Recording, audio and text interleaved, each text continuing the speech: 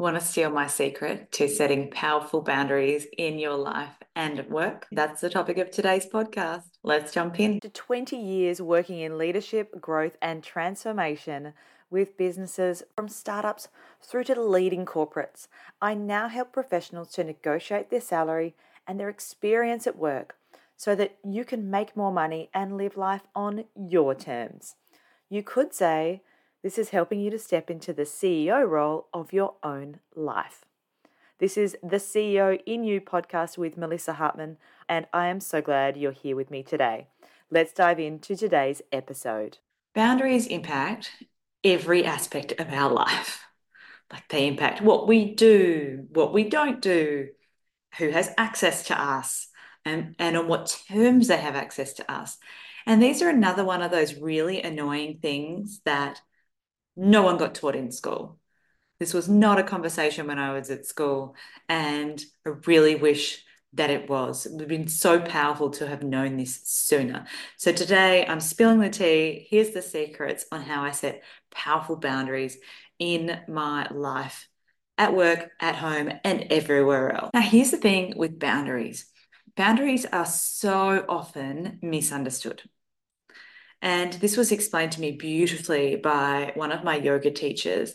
And she said, boundaries are not something designed to keep other people out. They're designed to create a space where you feel safe. Okay, that's a whole different way of thinking about boundaries than I had ever contemplated before. So boundaries aren't about keeping other people out. They're about creating a space where I feel safe. Now, boundaries can strengthen relationships. So often the message that we get is, oh, boundaries are about holding people away.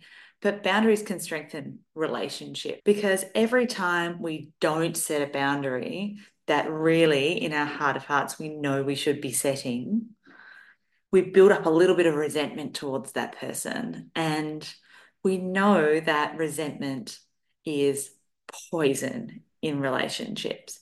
And so by setting boundaries with people rather than just letting them do whatever they want, we're actually creating the space to have an ongoing positive relationship with that person because we are not building up resentment towards them over time. Now, one of the things that can be interesting about boundaries is that the people that have been the beneficiaries of you not setting boundaries will often be the ones that get very frustrated or angry with you when you start to set them because they were the beneficiaries of you not having any boundaries, and now you're putting in things in place that are getting in their way. So that's something you will start to see that unfold if you start to put powerful and thoughtful boundaries in place in your life. You will see that the people that were the beneficiaries of you not having any boundaries are going to be the ones that start to complain or start to get very angry with you. So when that starts to happen, you can have a little chuckle in the back of your mind, knowing that that was coming because that's how it tends to unfold in that situation. But the good thing about all of this is that, like anything, boundaries are something that we can practice. So we can get better at setting boundaries over time. And two things unfold from that. One is that the original boundaries we set, we all of a sudden have more muscle tone for it. And so it doesn't feel as hard setting those boundaries anymore and holding those boundaries. And then the second thing that happens is that when we decide to set a new boundary in an area of our life, it's not as hard for us to set that new boundary because we've already got some muscle memory of what it feels like to set a boundary, what's going to be hard around it, where it's going to be sticky, and where it might be a bit crunchy. Now, it's not to say that setting a new boundary won't be difficult, but it's to say that we've got some experience in it and we know how to do it. We've played that game before. So let's talk about how do we set boundaries. There's a few different ways that we can set boundaries, and it depends on if we're setting it with ourselves or if we're setting it with another person. So first of all, we can set a boundary with ourselves. If we're setting a boundary with ourselves, what we are doing is putting in place supports to help us achieve or experience something that we want for ourselves. And so a boundary might be, I don't work weekends. Another boundary that we might put in place is, I don't bring my phone into the bedroom at night.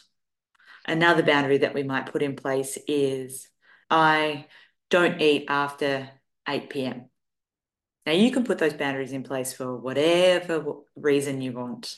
And I'm not here to judge or to give you any reasons as to why you should or should not set certain boundaries. These are examples that you can play around with or choose your own, of course. Now, all of those boundaries are things that you can set for yourself. And so what we're doing when we then set that boundary is holding that boundary to support ourselves. Now, you might have noticed in the language, I've said, I don't. And it's much more powerful for us to say, I don't do this, than it is to say, I won't do this. Because if you don't do something, it's just not something that's even a consideration. If you won't, then there feels like there needs to be a justification behind it. But it's just, oh, I don't do that. It's not something that I do. It's much more solid, easier to set a boundary. On the inverse, now all the examples I gave were I don't. You can absolutely set positive boundaries, and I would encourage you to do so, such as, I am a runner. I'm the kind of person that runs. I run every day. I'm a reader. I read. I read every day before bed. I read every night before bed. Whatever you want to use, set those boundaries with yourself. Some of these you can also hear are identity things that we're hooking onto here really intentionally as well. So we be very clear on what the boundary is that we're setting, and then we go about systematically putting in some steps behind that to support that. So examples of what that might look like. If it's that I am someone that reads before bed, it might be that you clear up your bedside table, set up your book there, set up your nightstand with a lamp that's good for reading, set up a glass of water, make that a really inviting space. And that's where you read every night. If it's, I don't work weekends, you might choose to, as a friend of mine used to do, leave the work phone in the car over the weekend. Work phone doesn't come out of the car. Or it might be that you don't open your emails over the weekend, or you take your email off your phone. You take your work email off your phone. All options available to you. But the key point here is, how do you put things in place behind that boundary to support you achieving it? Now, let's talk about how you can set a boundary with someone else. And my favorite way of doing this, I learned from a doctor who has a program called Good Inside. Her name is Dr. Becky Kennedy. She is a doctor that helps with parenting, and it is extraordinary how much of the work she does applies to adults as well. So an effective boundary doesn't have another person having to do anything. An effective boundary is what you will do if a certain person does or doesn't do another thing. So let's talk through some examples. It might be, I am not comfortable with this conversation. If you continue talking about this topic, I will leave. A work example. I do not like being spoken to like that. If you continue to speak to me like this, I will need to end this meeting. Now, in both examples, the other person has a choice as to how they respond to it, but they don't have to do anything. Okay, the first example, the person could continue to act in a certain way. The second example, they could continue to speak to you in a way that is not appropriate, but you are the one that will act. And what's important here is that you hold that boundary. And so if that person crosses that boundary and they do that thing that you ask them not to, then you follow through on that act. So, first one, you will leave. The second one, you will end that call. And in both of those cases, you are just following through and acting in integrity with what you said you would do. You are very, very clear about the consequences of a person's actions. If you do this, then this will happen. And the other person has made the decision to act in a certain way. If they adjust their behavior, then you can continue with the conversation, you can continue working in a certain way with them. If not, then all you need to do is follow through on what you said you were going to do.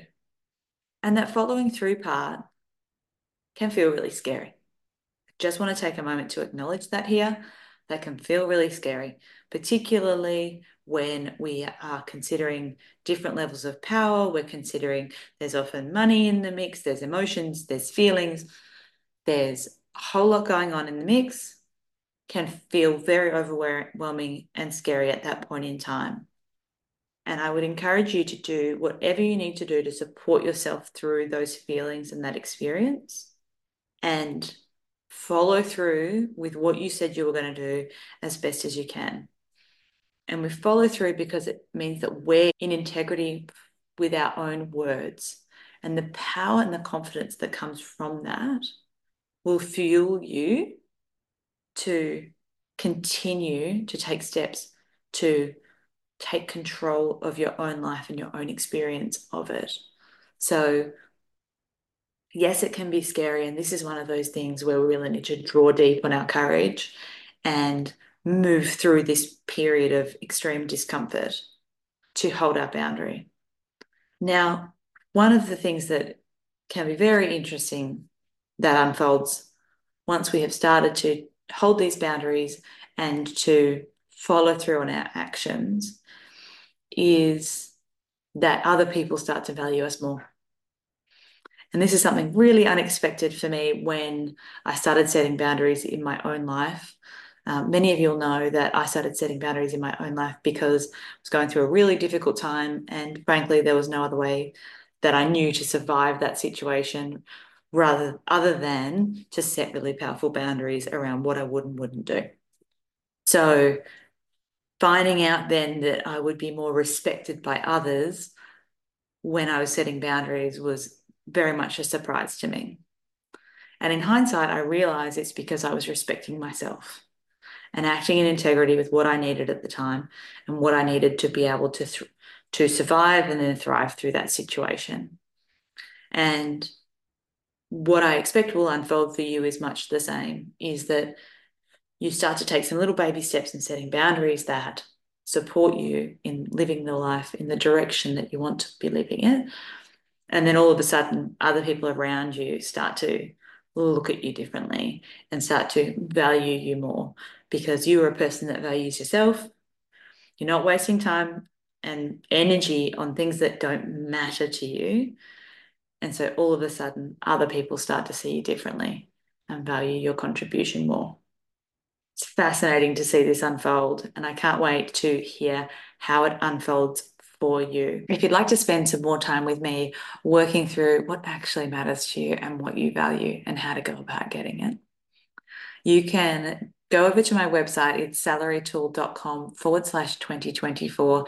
Now, I've created a free tool for you, which is an anti-New Year's resolutions workbook.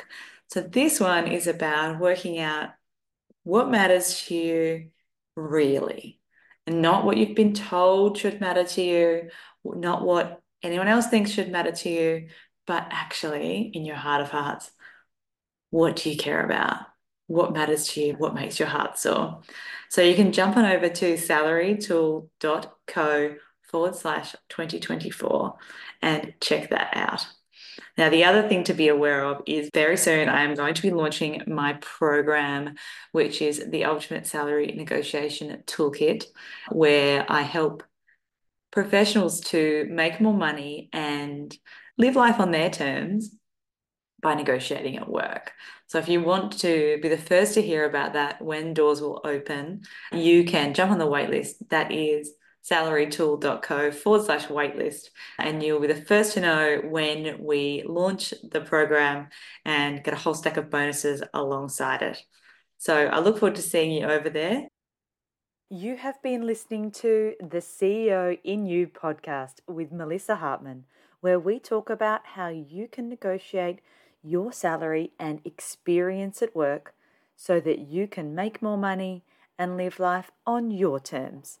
Thank you so much for being here with me today. I look forward to seeing you again very soon. Take care.